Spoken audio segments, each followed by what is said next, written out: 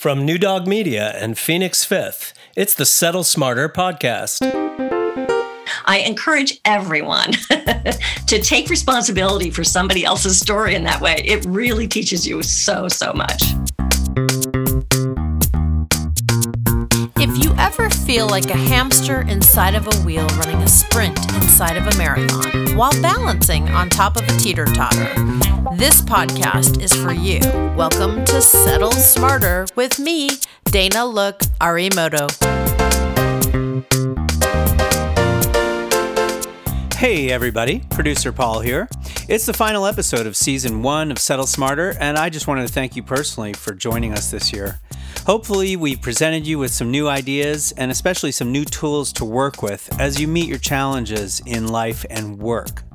So once again, please subscribe to the show, share it with friends and coworkers, and as always, give us a shout out if there's something you'd like us to cover or if you have any questions. This season's final guest is Peggy Northrup, a storyteller and champion of women telling their stories, CEO of Watermark. You will love this interview. Take it away, Dana Look Arimoto with Peggy Northrup. Welcome to the wrap-up session of Settle Smarter. It is the end of 2020, and today's guest is someone I consider an incredible human being, woman, and friend. And we're going to open, Peggy, with a quote you shared with me that is a little bit between the eyes. What's your favorite quote to sum up 2020? 2020 gets its own special quote.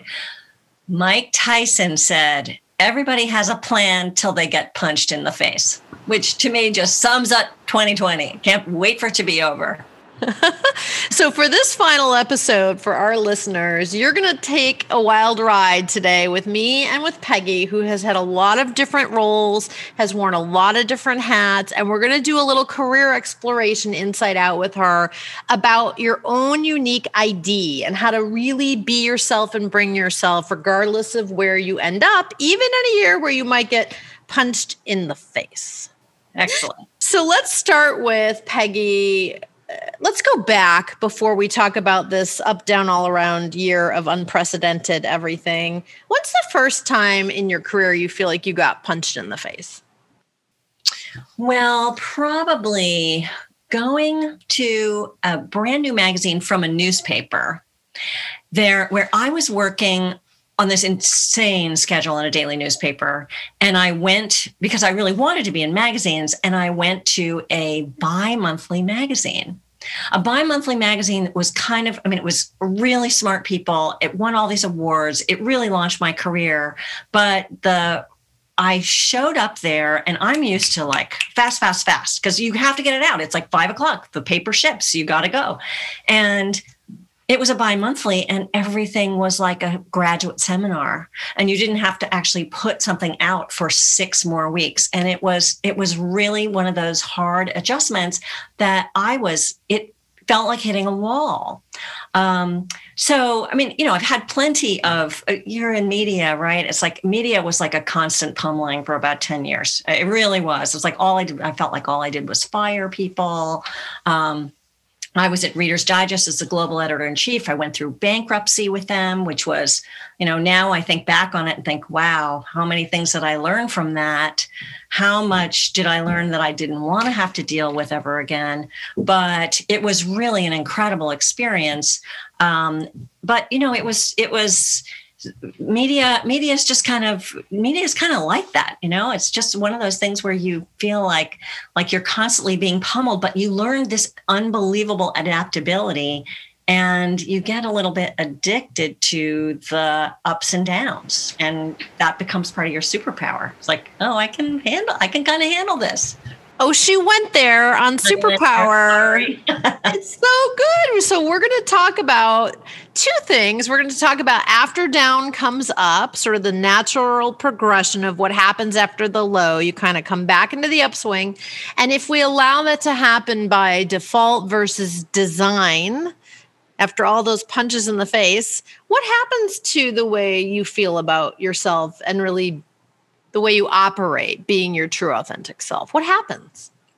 Well, I think, it's an interesting question because I haven't usually thought of it that way. But now that I have so many decades to look back on, and you were the one who asked me this question, it's like, why did you take that job? And part of it is because you look at the challenges and you look at the things that are true about a situation and you think, what can I change about this? And that's what my career was really all about from the very beginning.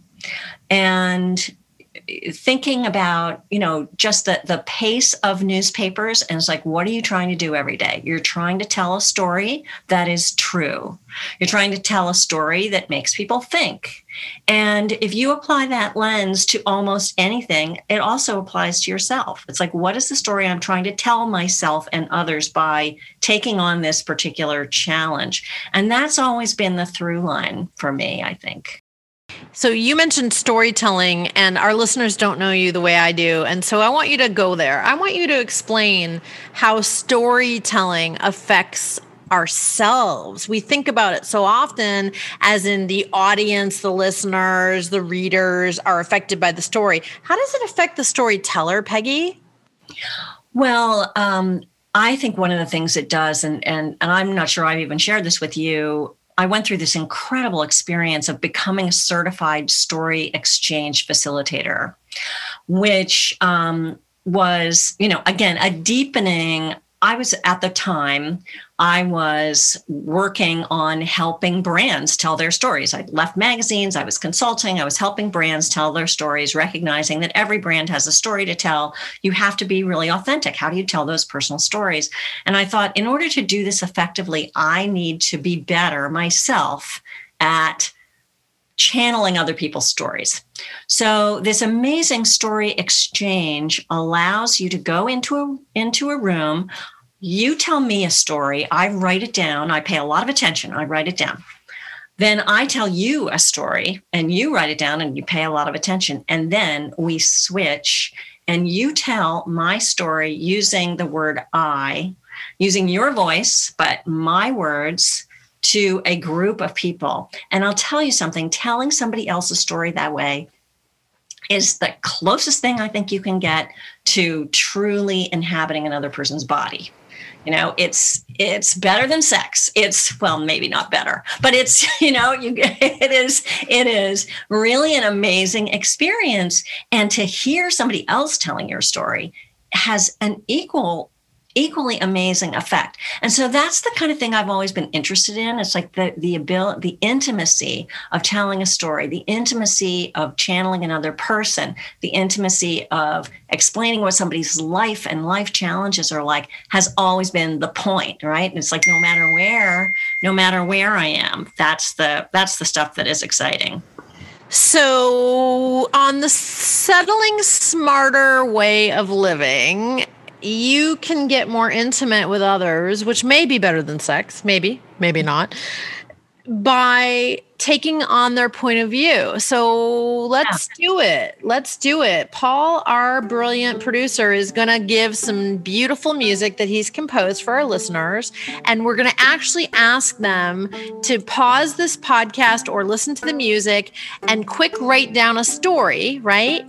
And then they're going to grab somebody else if they're listening at work or at home, or they're out on a distanced run, whatever's happening. If they can get somebody else involved, they might have to pause this and come back, switch and give the person their story and have them tell it with I. Is that what you're saying? That's exactly what you do.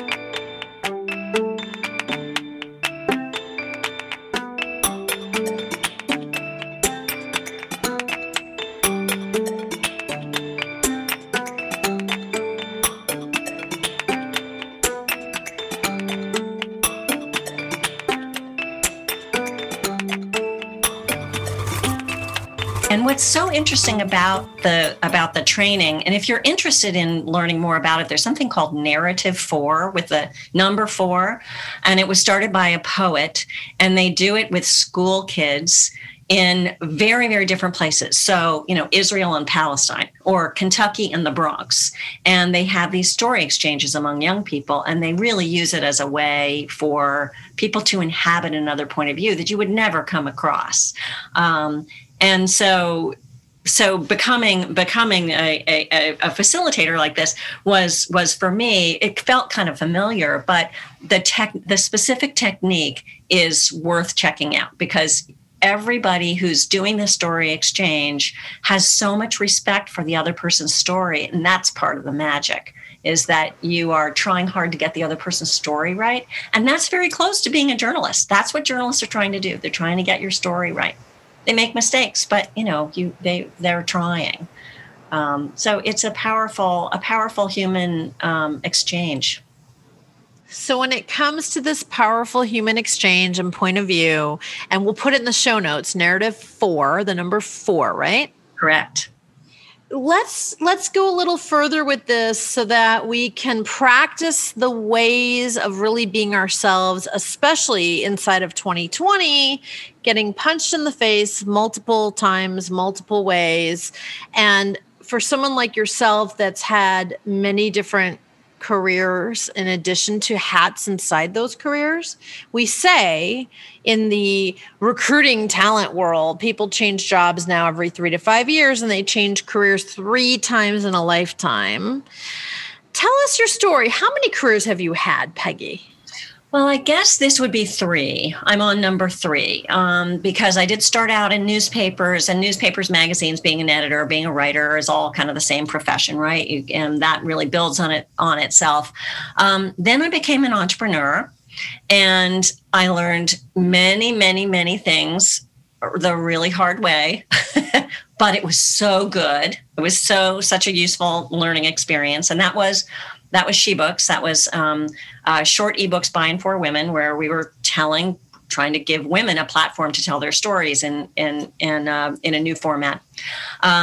So I became an entrepreneur. Then I became a consultant, where I was similarly doing that. And then I took over Watermark, which is a nonprofit, all based on women's leadership. And again, I mean, there is a through line there, obviously. What do I care about? It's like I've been in women's media. I went from regular old newspapers to magazines to women's media, and it's all been about women's stories. And even Watermark is about that. It's in a different format, where now we do live events, we do podcasts, we do leadership training. So there is definitely that through line there. But I would call this nonprofit management is definitely another career. And for those of our listeners that aren't familiar with Watermark, is it exclusively for women? Men do come, but we focus on women. So we will have programs, for example, where we talk about men as in relation to women, men as allies for women, but it's really about women. Great. So for our male listeners, you can learn a lot. And for our female listeners, check out Watermark. And again, we'll put all of this in the show notes. There's a lot coming, I know, for 2021. So tell us about becoming and being your best self, even in a year like this. What have you noticed that others might learn from? What served you this year? What has been really interesting is, despite the fact that I'm cranky a good deal of the time, as so many people that I know are, I'm cranky about having to stay home. I'm cranky about not being able to travel. I'm cranky about not seeing my children. I'm cranky about not seeing my parents, all of those. And I love to travel. I love to go to different countries. Again, just get out of my own head and get into somebody else's. That's like, clearly that's what I like to do. But I have found the focus to be a kind of, it's like I get to be intimate with myself in a way that I haven't been. And that has been good. I have learned a lot. I've learned a lot about myself. I feel like I'm in this very, very intense period of personal growth that I did not expect. Partly it's through what I'm learning from my fabulous coach. Partly it's what I am learning through just the programs that I'm participating in. We had a program today with a bunch of young people just starting out their careers. A young Muslim woman, a young Black man, 2 young Black women, 3 young Black women, all talking about their experiences of being interns and being invited to be part of their diversity, equity, and inclusion conversations at work. And what I was struck by is how incredibly passionate and how much they had to give to the world, and how much learning they were doing. And I just found it tremendously inspirational. It's like, that's the great gift of this year, is what I was thinking about. I guess it was because when Dr. Jill Biden got called kiddo, I thought that we should all go get a PhD just to show them, right?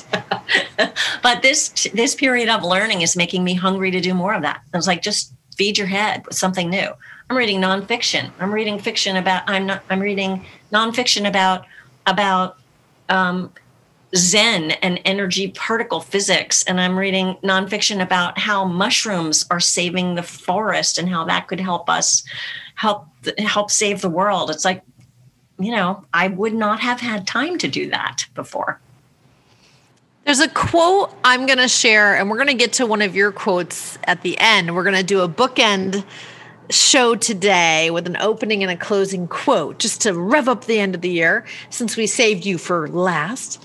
And this quote is that the founder of Ancestry.com said in front of a lot of us in an audience. He was speaking and I was speaking after him. And he said, I don't know everything about anything. In fact, nobody does. And so I love your story exchange idea. So I would say, I don't know everything about anything.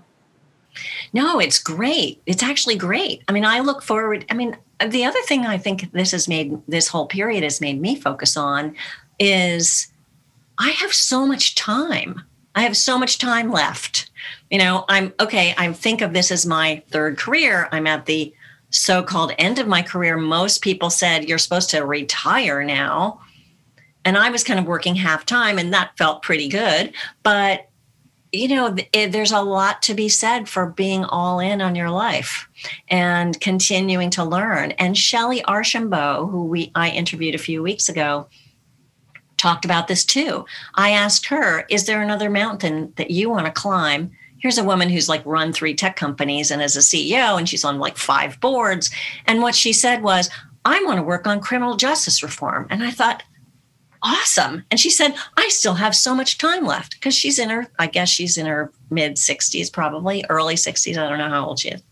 But I thought, that's such an interesting way to think about your life. It's like, and now what I'm going to do next, and here's what I'm going to learn, and here's the next thing. And, I could get a PhD.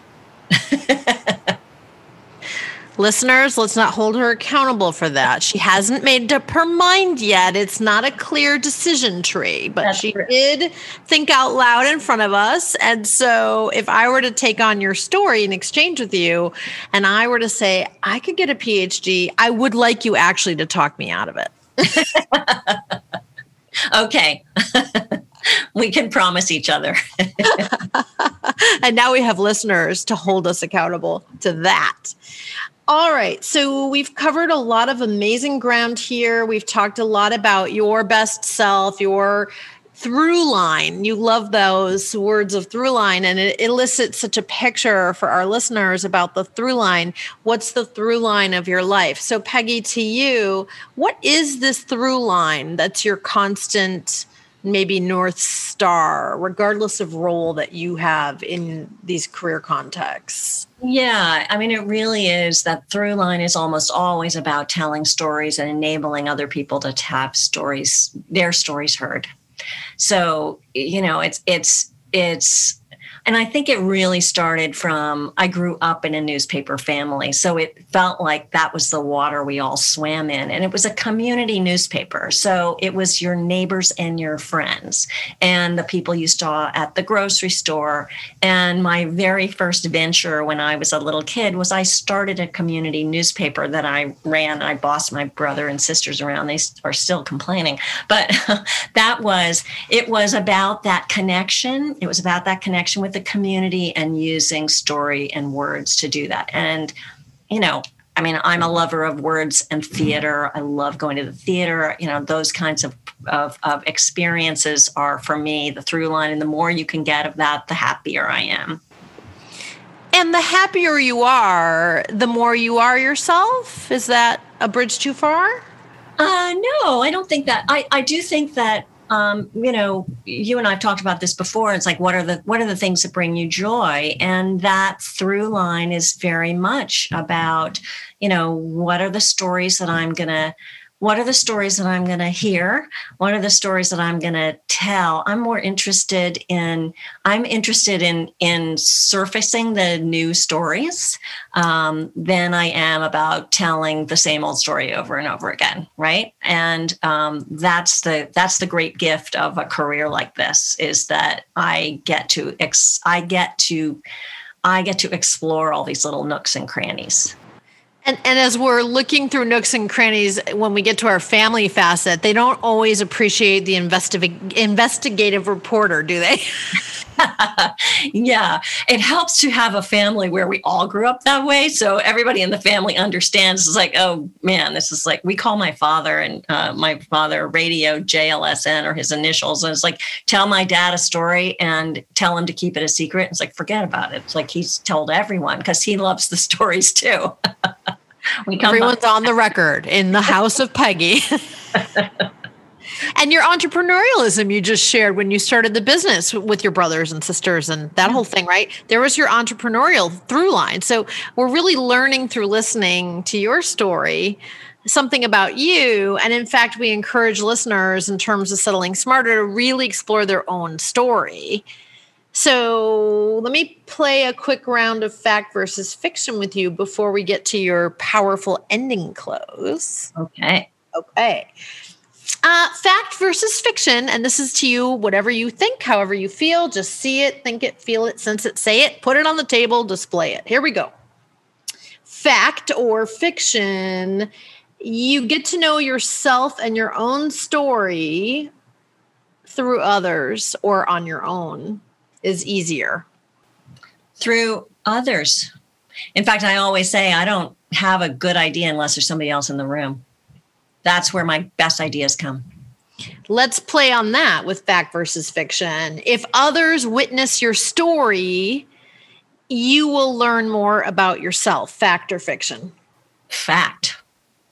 And if others need clarity on your story, it's on you to explain it. Fact or fiction? Fact.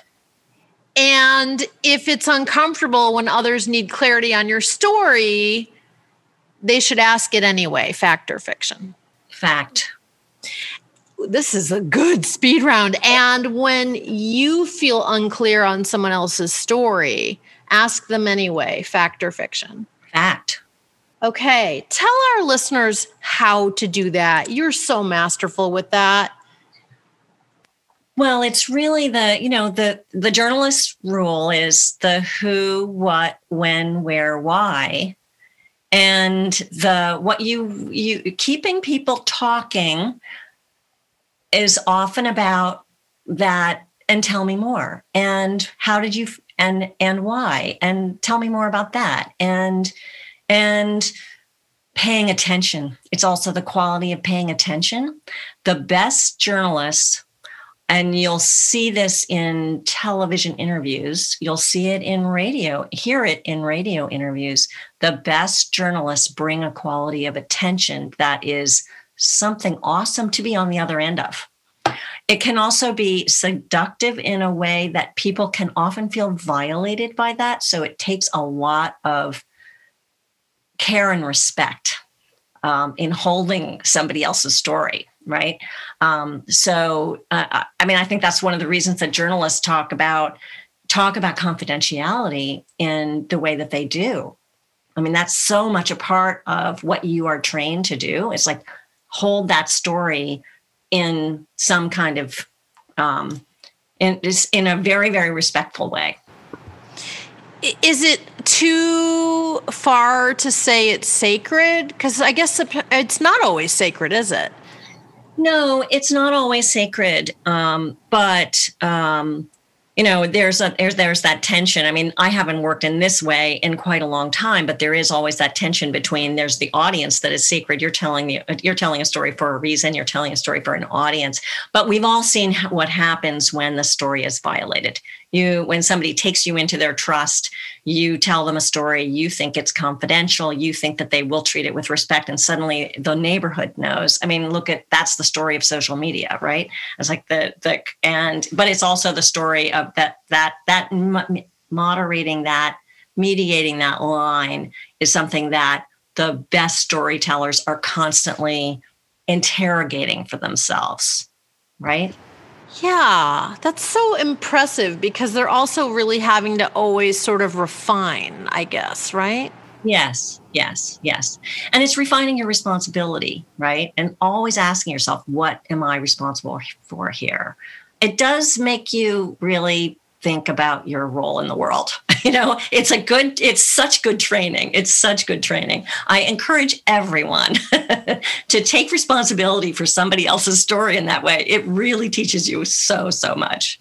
I already know this is the soundbite Paul, our producer, is going to pick up and use when we promote your segment on our show. So what is your final quote? I can't wait for you to share it. My final quote, I was an anthropology major in school, and so maybe this really imprinted itself on me, but Margaret Mead said, "Never forget that a small group of dedicated people can change the world. Indeed, it's the only thing that ever has." And I just love that quote. So what do you look forward to in 2021? I look forward to hugging all of my friends. First of all, friends and family. Look forward to travel. And I also look forward to, there's some things that have come out of this year that I really value, as we were saying, the quality of attention. I think that quality of attention that we're paying to one another is something that should survive. And you and I have talked about this, and I've talked about this with some other people. It's like, okay, we're all on Zoom now. What does Zoom make you do? It makes you lean in to hear somebody else's story, be graceful in the exchange. Sometimes you have awkward silences. That's a good thing. Because if you don't have the silences, you're not actually listening. So that has been something that I've really learned this whole year and has been very important for me. And in another show, we practice the power of pause. Peggy is aware of this tool in the coaching toolkit, and the 30 seconds makes a big difference when you're trying to fix something, figure it out. Maybe you're trying to get to know someone and their story. It's okay to step back and to wait and to explain, I'm listening. I'm really listening. I'm not just hearing, I'm listening. You taught me that, and that is really one of the great lessons of this year for me. It's like that 30 seconds, which seems so damn long. When you like to talk and when you're trying to fill up the space and you want to exchange and you're, like really riffing with somebody. But those 30 seconds are such a valuable place to hang out. Well, I really look forward to more with you in 2021 and hearing more about how your story unfolds. We'd love to have you back on the show. I would love to come back. Clearly, we have lots to talk about. We do. And next time, as a teaser, we'll take each other's point of view. I love that idea. Thank you very much. Happiest and healthiest of year ends and New Year's to you, your family, and your entire community in the Watermark world and beyond. Thank you so much, Dana. Well, as Dana would say, that's a wrap. The show was produced by New Dog Media in association with Phoenix Fifth, who are solely responsible for the content. Check out the show notes for links to our guest and all of Dana Look Arimoto's work and writing. Our theme music is by Paul Godwin, with additional music this week from Dogon, available at newdogrecords.com. For Dana Look Arimoto and the entire Settle Smarter team, this is Paul Godwin wishing you a safe and healthy holiday season. See you next year.